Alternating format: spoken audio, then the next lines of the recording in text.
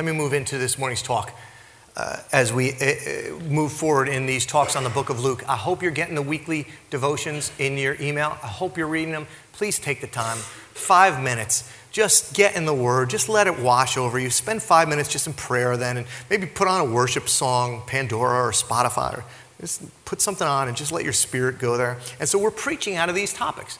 Every week we're looking at these things. I'm looking at what you're reading. I'm going, what's striking me? What is the Lord saying to me? So I'm just trying to tell you what I feel like God is speaking to me as I read what you're reading every week. I'm in you with it. Here's what I want to share with you this week. It has to do with decisions. Your days are filled, my days are filled with decisions.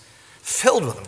Especially in our communities. A study from Columbia University found this, that we are not only filled with decisions, we're bogged down by decisions.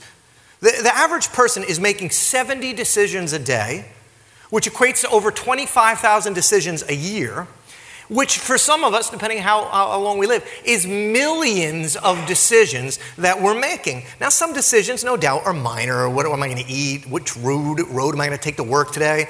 What order should I handle tasks in? But there's other decisions which are major decisions.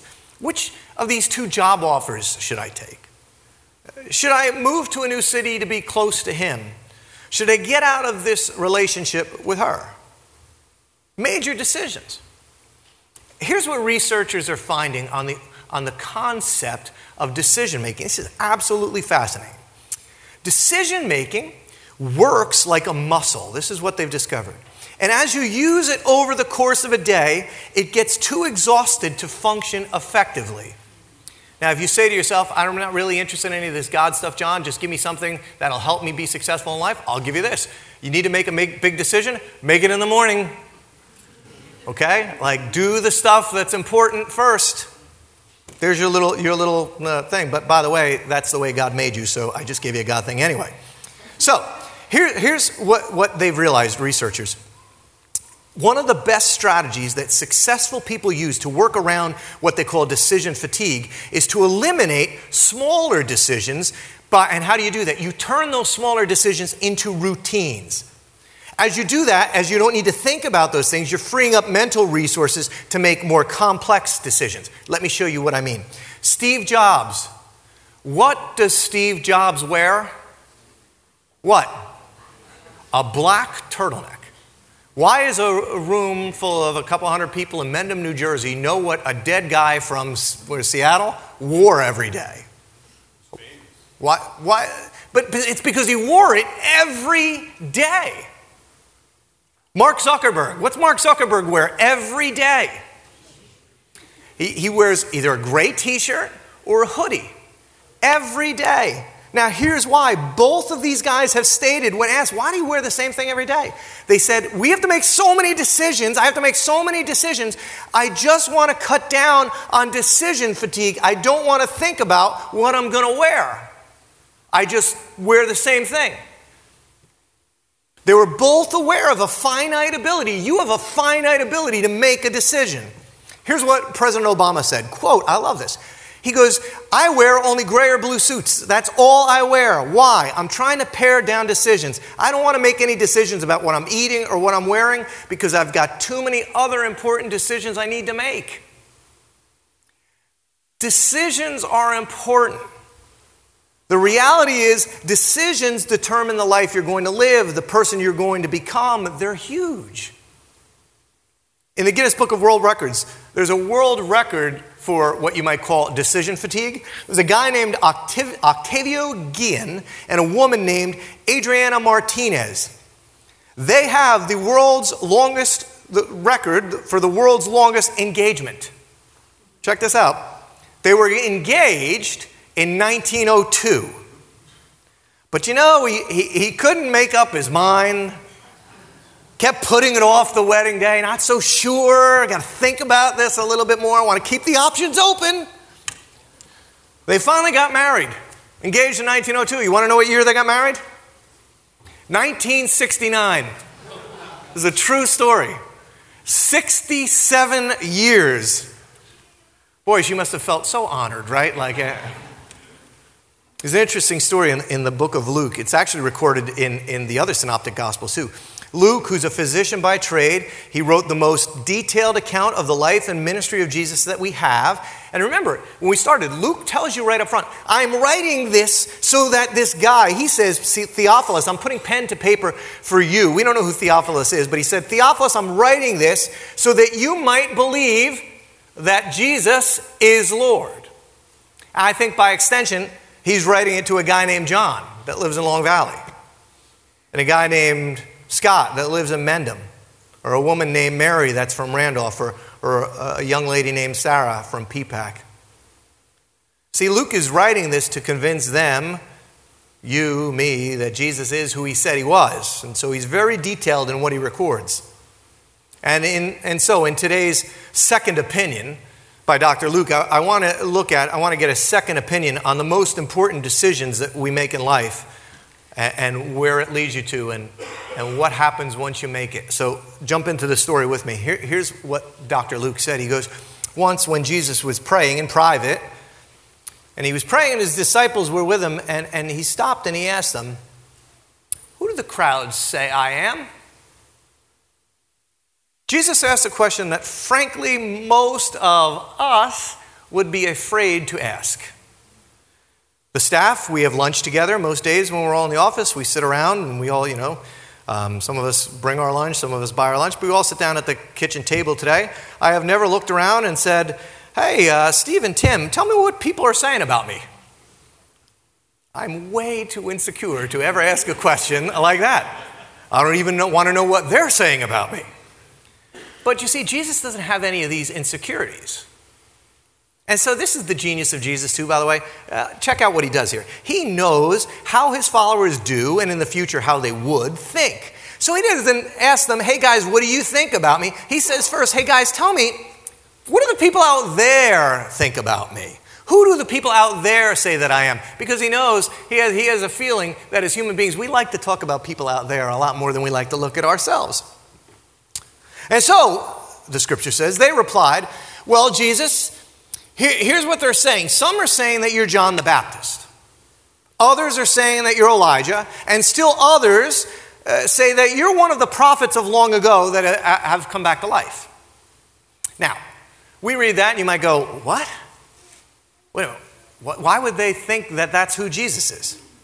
But in the first century in Israel, there had been for a long period among the people expectations, more or less defined, that certain of the great national heroes were going to reappear and they were going to take up the incomplete work of God, because Israel had not come into its glory yet.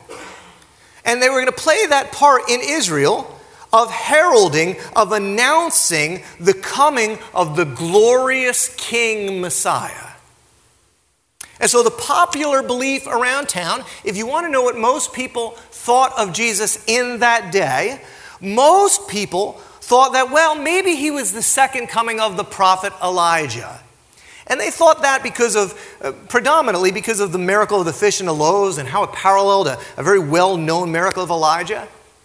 Still others started to think, well, John the Baptist, he had recently been beheaded. And so Jesus are starting to think that, you're channeling John the Baptist. So some people are starting to say that you now have the spirit of John the Baptist. The truth is, at first reading, you might go, that's kind of silly.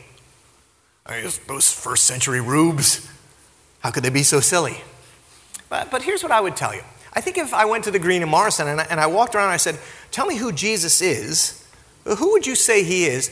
I'm not sure that at the root of the answer I would get something all that different.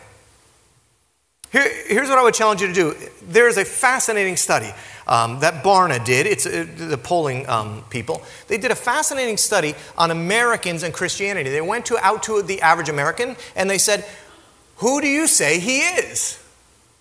And there's fascinating stuff here about a nation which would self-report in overwhelming numbers, like 90% would say, we're Christian. How the self-reporting Christian really has almost no idea who Jesus is. There's debate over if he really existed. There's debate over if he was sinless. There's debate. In fact, the predominant amount of folks who actually believe that Jesus lived and would say that they're a Christian would tell you it's more important to be a good person than to be a follower of Jesus, kind of misunderstanding the whole gospel. Look at the other religions of the world. Just take time. I mean, all of the great religions of the world, they make room for Jesus. Almost none of them just discount him. The Quran speaks of Jesus. Many Hindus believe that Jesus is one of the deities of the pantheon. Nearly every major religion. Heck, you could bring me in the most irreligious guy that you know. Every single one of them almost would sing the same tune about this Jesus. He's a great man. He's a prophet. He's a healer. He's a teacher. So, not all that much has changed since the first century. And so with that answer reported, I think the same kind of answer we get today, Jesus turns to his followers. He looks at Peter and James and John, and he looks at Scott and Sarah and Jim, Mike and Connie, and he says, then and today, but what about you? Who do you say I am? See, I love this. If you're a student of the Bible at all, just give me a minute to share this Bible geeky thing maybe. Jesus turns this question here almost in the same way Paul turns the accusations about sin in the book of Romans from chapter 1 into chapter 2. In chapter 1, Paul lists all of the sins of the people outside of the church, because we love to list the sins of the people outside of the church. And Paul goes on, he says, yes, the people outside of this church, they are this and they are that. They do this, they do that. They are godless, God-haters, idolaters. They think of ways to do evil. And you could hear the people going, you're darn right they do, Paul. They're horrible.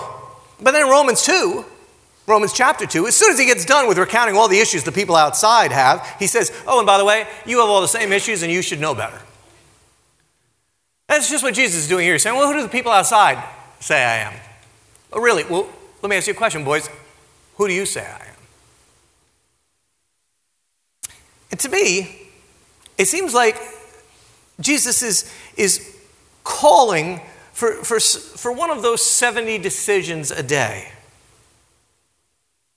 And for them, and for you and I, this is the biggest decision of a lifetime. Because Jesus asks for a decision, a rendering on his personhood.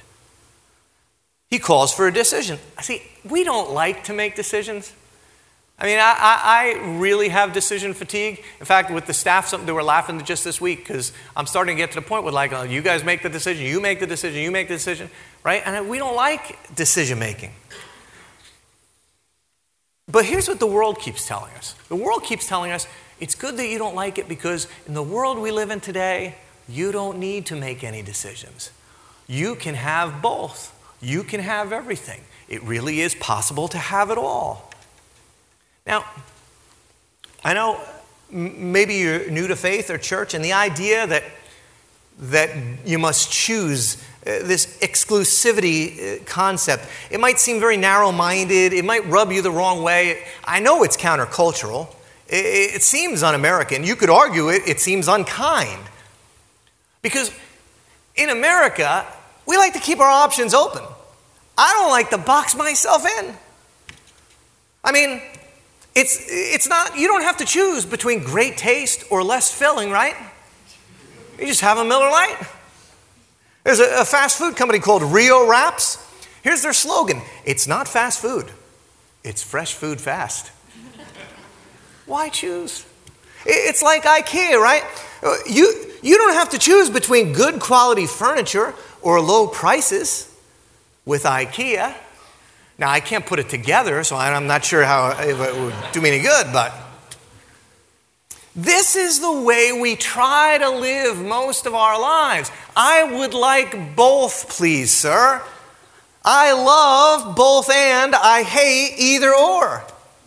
But when you live your life consistently, especially in the most important areas of your life, refusing to make choices, trying to keep your options open, it will paralyze you. I'm going to show that to you. I'm going to prove it to you. The science behind it's fascinating.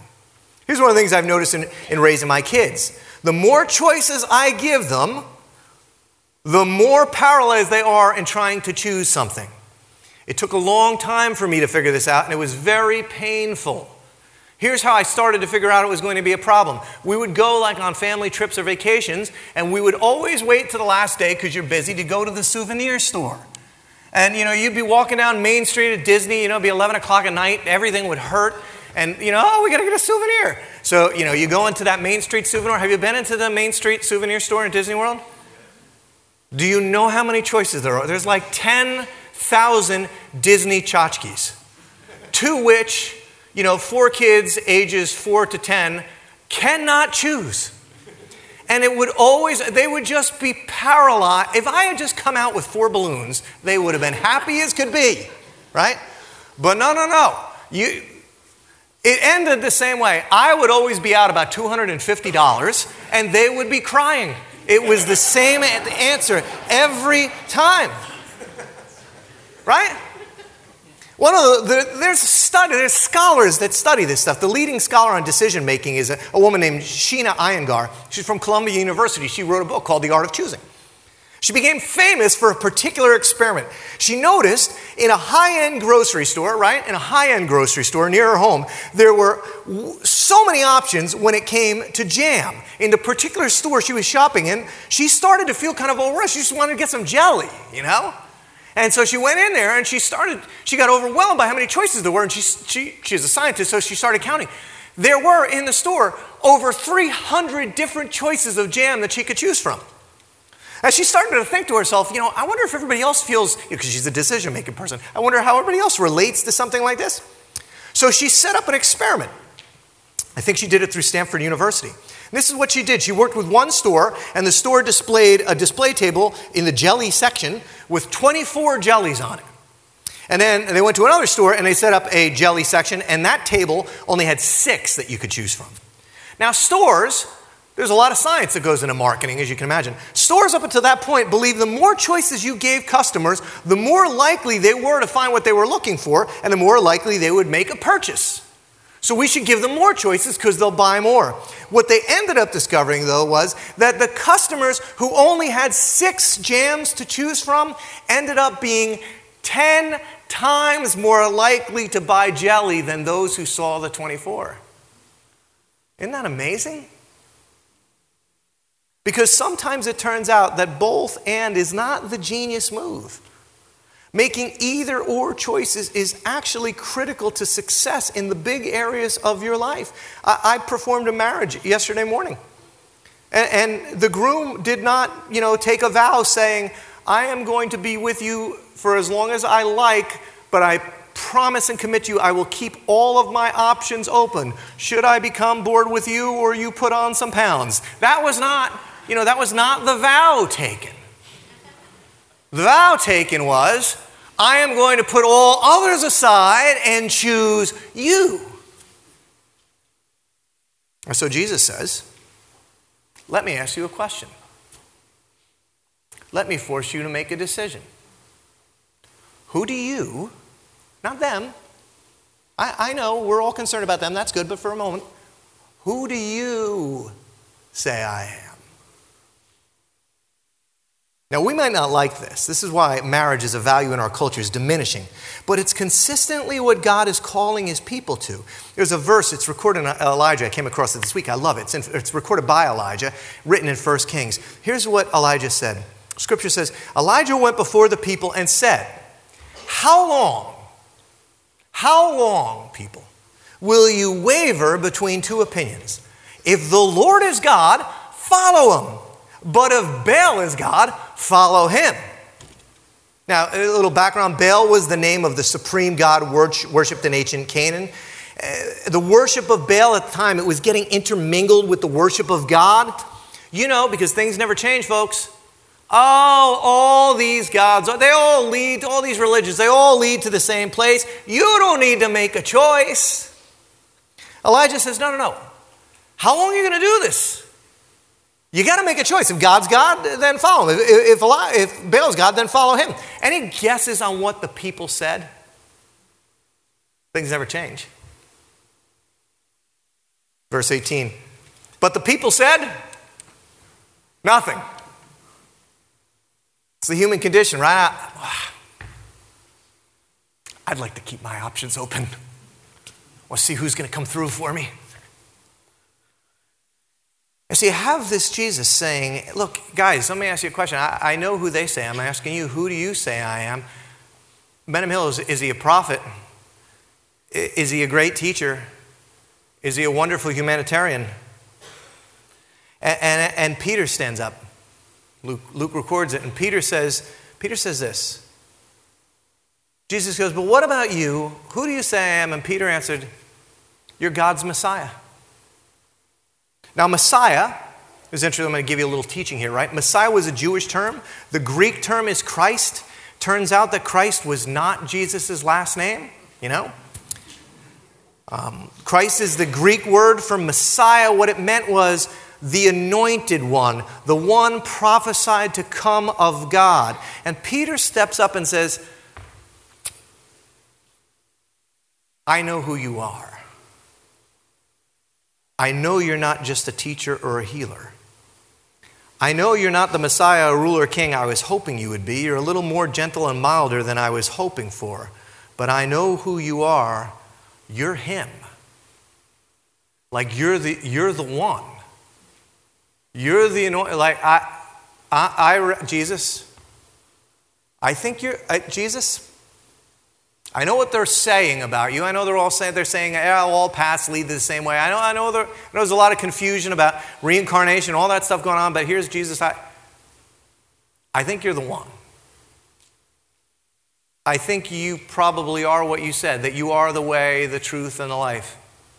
I think, like you said, you might be the only way to the Father. Now, I didn't say that. Jesus said that. And I know that maybe if you're visiting today and you hear something like that, you go, boy, that seems like a horribly exclusive statement. But here's what Peter thought and here's what Jesus thought. They didn't see it as horribly exclusive. They just saw it as true. It wasn't meant to be horribly exclusive. All Jesus was saying is, look, I know everything. There is no other way. There's nobody else that's going to be coming for you. And so now I know it's our preference to worry about what people outside of the church are thinking about Jesus. We like to focus on that. But can I ask you, like Jesus did, like Jesus does today, who do you say he is? Is he for you in very real ways? Is he the anointed one of God? The one that had been prophesied to come from, the only one that's ever coming for me? Or is he just a really good teacher? Is he a really good blesser? Is he a really good healer? Is he just one of the, look, it's the road I choose to get to God, but there's many roads. So Jesus is my road, but others have their roads. I mean, is Jesus just your co-pilot in life? Is he just simply your harbor in times of trouble? Or is he the anointed one of God? The one prophesied for centuries to come, the incarnate God himself. Now, I know lots of us in this room would say we believe he is the Messiah, that he is the anointed one, he is the God incarnate come for us. You're in church, you probably believe that at some level, but I think this is where we struggle, and the Barna survey will back this up. Go home and read it. We profess, yes, we sing, yes, he's the anointed one, he's the one sent by God, he is the way, the truth, and the life. But we live in many ways in direct violation as to what we believe, as to what we say we've decided, as to what we claim we profess. We say one thing, we say we believe he's the anointed one, but if I can be very honest, I'm talking about me, okay? There's a non-judgmental zone here, right? There's a church that I preach the gospel of Jesus Christ and grace, but I also have to tell you the truth of what the Scripture says. The truth of what the Scripture says and my experience of me and people I love in my own life is this. In many ways, with my lips, I honor God, and in many ways, with my heart and my actions, I can be a functional atheist. So here's what I want to share with you this morning. If you make this decision, where you say, you know what, I think he is the anointed one. Or maybe you need to make a recommitment to this decision. This is why we do these baptisms every year. This is serious stuff. If you have decided that he is the anointed one, I'm just going to give you 3 things that I want you to think of, because this is what I have to think of. 3 things that will actually make your life line up with the decision that you said you've made. Here's the first thing. The first thing is this. If he is the anointed one, if he is the one upon which all history hangs, then this is true, and you need to really believe it at deep levels. He's bigger than you think he is. Oh my gosh, he's so much bigger than you think he is. Oh my gosh. Our faith teaches us that God exists in 3 forms. It's a theological concept called the Trinity, Father, Son, Holy Spirit. Each of them, though, has different roles in the Godhead. Jesus, for example, Jesus is the creator. This is how the scripture says Jesus, Paul said this about his role. For in him, in Jesus, all things were created, things in heaven and on earth, visible and invisible, thrones or powers or rulers or authorities. All of these things, everything you can possibly think of was created, not by some just God that's out there, but created by this Jesus that's walking through Israel with Peter, James, and John. See, he's bigger than you think he is. Jesus, the same Jesus, he demands a decision. This Jesus is the one who made everything. He's really, really big. God, we got this. Let me give you 2 minutes to watch. Francis Chan does this great job on trying to get you to understand the awe factor of God. Check this out. First of all, this is the earth, okay? Just you're taking off from the earth from Southern California, and we're gonna rise up a little bit here, okay? We're gonna pull away from it. We're gonna pull higher. Now, this is at about 10 kilometers. Like if you climb Mount Everest, this is what you'd see. You'd see the curvature of the earth from that distance. Now we're gonna climb up even higher. This is at 100 kilometers. And you're 1/4 of the way to the space station now. This is what you'd see. If you get to this level, you're considered an astronaut. Just if you ever get there. Okay, now we're going 100,000 kilometers. 100,000 kilometers from the Earth. You're 1/4 of the way to the moon. That's what the Earth would look like. Now we're going to pull away to 1,000,000 kilometers. At 1,000,000 kilometers, there's the moon. Okay, there's the moon. You can barely see the Earth. You're at 1,000,000 kilometers now. You're past the moon. And now we're going to go to 100 million kilometers. 100 million kilometers. You're still not to the sun. The sun's 93 million miles away. But now we're going to go to 10 trillion kilometers. There's the sun. Okay, you just passed the sun. Now you would see all of the planets at 10 trillion kilometers. And now we're at 10 to the 15th power. That means 10 with 15 zeros. I don't know what that number is. 15 zeros, and the sun's just like a bright dot amidst other stars. And now we're going to 10 light years away. At 10 light years away, come on, let's go. Zoom, there you go. 10 light years away.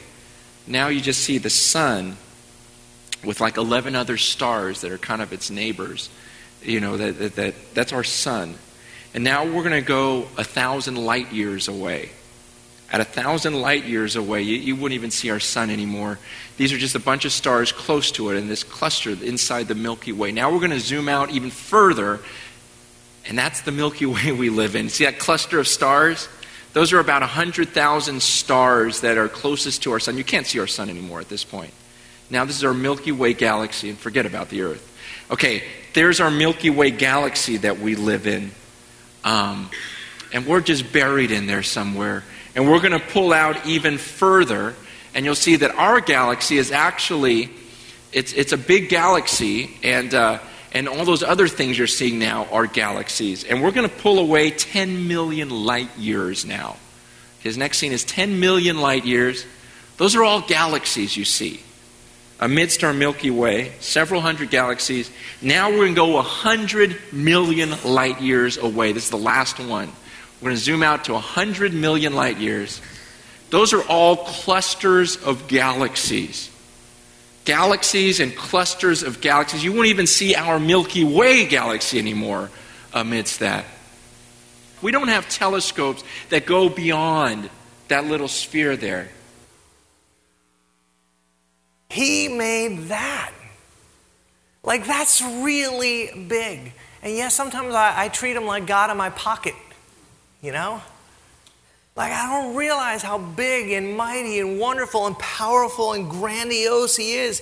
Jesus said, I'm the Alpha and the Omega, who is and was and who is to come. I was before all things. I'm in all things. I made all things. I'm at the end of all things.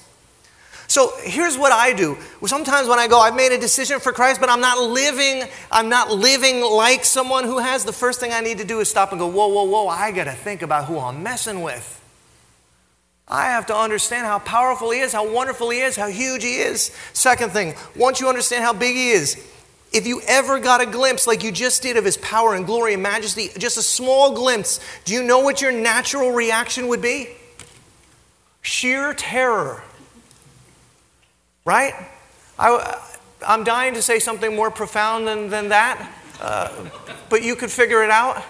Okay? That's actually what the scriptures say happens to people who had these glimpses of God. They unwind.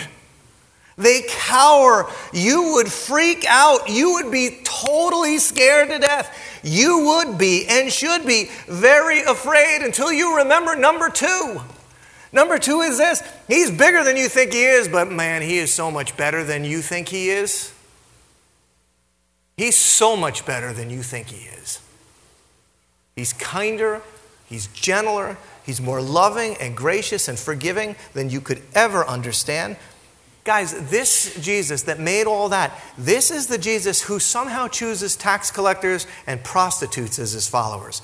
This is the Jesus that not only takes on the lowest of household servant by washing the feet of his disciples, this is the Messiah, this is the anointed one, Creator God, who bends down and washes the feet of Jesus. Do you know how good he is? This is the Jesus who cries and weeps with Mary and Martha over the loss of their brother. He weeps over the city of Jerusalem, though it is in that city and those people who will wind up crucifying him. This is the Jesus who touches and heals lepers. This is the Jesus who feeds his disciples and all on Sabbath days. This is the Jesus who keeps parties going by making the new wine. This is the Jesus who cries out on the cross, Father, forgive them, for they know not what they do. This is the Jesus who takes words and puts them into action, who restores Peter, though he denied him 3 times, and says, Peter, forget what happened in the past. You're the rock on which I'm going to build this church. He's so much better than you think he is. If you knew how big he was, if you got it for just a second, you might be scared out of your socks. But if you understood how much he loved you, if you could get a glimpse of what he left in the heavenly realm to come and get you, the pain and the embarrassment that he endured for you, to bring justice for you so that you didn't have to bear justice. If you got that, while you should be afraid, you would know that you do not need to fear because there is no fear in love. He's that big, but you don't need to be afraid of him anymore. The Bible says perfect love casts out all fear. You've never felt love like this, folks. You worry about putting on a few pounds and he might leave. You worry about maybe not making as much money and she might leave. You worry about making mom and dad proud so that they still love you. You've never felt a love like this. Now here's how Jesus described it. He said, if you have kids, you'll understand this a little. As the Father has loved me, so have I loved you. Just remain in my love. See, he's bigger than you think he is. And he's better than you think he is. Here's the third thing I got to say, and I'll be done. He knows so much more than you do. So please think. We say with our lips that he's Lord, but we live like functional atheists. But if he really is big, and if he really is good, and if he really can be trusted, can I ask you a question? I'm going to push on you a little bit this morning. I don't push too often, but I'm going to push a little bit. If he's really big and really good and really trustworthy, should he not be given some access into our lives? Should he not have some say in our decisions? Should we not afford him some voice in how we live? If we decide he's the anointed one, that decision needs to impact other decisions. Let me give you some examples just really quickly. If he's that huge and powerful and important and weighty and trustworthy and good, and he loves us more than we can imagine, then why don't we listen to him when it comes to things that are really important, like money? Why do we hoard it so much? Why do we trust it so much? I mean, compared to what you saw in that video, how powerful do you think your money is? What could it buy you in comparison to the riches of Christ? Jesus talked more about money than any other thing. Why? Because you have to make a choice, a decision about your money. It was Jesus who said you can't serve two masters. Either you're going to hate one and love the other, or you'll be devoted to the one and despise the other, but you can't serve God and money. You have to make a choice. I'm sorry. It's not both and. It's either or. You have to decide. Imagine the ministry. Imagine what happens in Pine Ridge if the Christians of this world stopped professing Jesus merely with their lips, but started believing that he was really big and good and powerful, and started saying, you know what, he might know what he's doing when he tells me to do certain things. Okay, I'm going to give you one more and I'll be done. You won't like this one. How about our sexuality? Why do we confess with our mouths that he's the anointed one? But then we use our bodies like functional atheists. Because what Jesus would say is, look, you have to decide. In fact, the truth is we often do decide when we just choose to live in regards to our sexuality as if he doesn't know what he's talking about.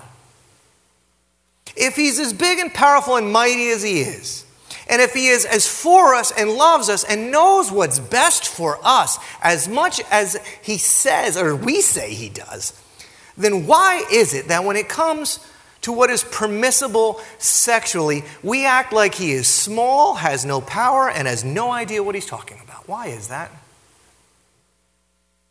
Look, I'm not thinking about anybody here, okay? You know, I got issues.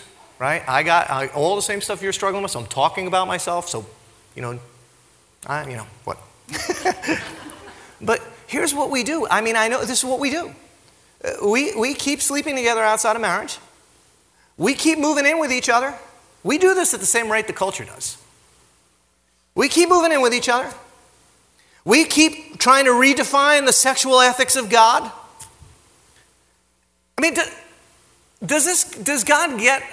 Does he get, given how big he is and how good he is, does he get a chance to determine right and wrong? Why do we keep cheating on each other and divorcing each other? When did we marry the term sexual and experimentation together? Why do we keep marrying? Again, this is not a judgmental thing. I'm just trying to process it in my mind about how we live, how I live sometimes. Why do we keep marrying people who don't love, honor, cherish, and follow Jesus? Why do we do that? Because he would say, you shouldn't do that. Not because he doesn't love you, because he loves you. I think we do it because we don't think he's all that big, or all that right, or all that good. We kind of think when it comes to our money or our bodies, well, I'll take it from here. Just keep the blessings coming, God. So here's the deal. I'm going to close with this. If you're wondering sometimes why following Jesus has not given you the peace or the hope or the joy that you were promised, can I ask you a question? Here's the question.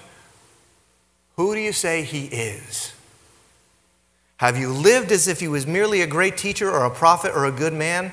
That he's just one way, he's my way, he's my choice, but there's others. Have you lived that way? And as the band comes up, let me just tell you, when we live this way, and I've seen this in people, I do a lot of counseling, when we live this way, when we say we believe one thing, when we make a decision about one thing, but we live a different way, it causes within us great instability. It will keep you up at night. It will drive within you great anxiety and frustration and sadness and depression and loneliness. I think what Jesus would say to you is the reason that you are not experiencing what I've promised you, the reason that you have not found what you're looking for, is that a house divided against itself, it can't stand. It's unstable. Right after he got done saying, listen, I want you to understand, I love you just the way my Father loves me. This is what he said. This is what you've been looking for. He said this: if you would keep my commands, you'll remain in my love. Just as I've kept my Father's commands and I remain in his love. What keeps the flow, the connection between us and God, is that we live as he told us to live. I've told you this. Why? So that my joy may be in you. Everybody wants to be happy. Jesus is saying, I want you to be happy too. I'm telling you how you were created. I'm telling you what will work for you if you would just listen. I'm telling you this so that my joy might be in you and that your joy might be complete.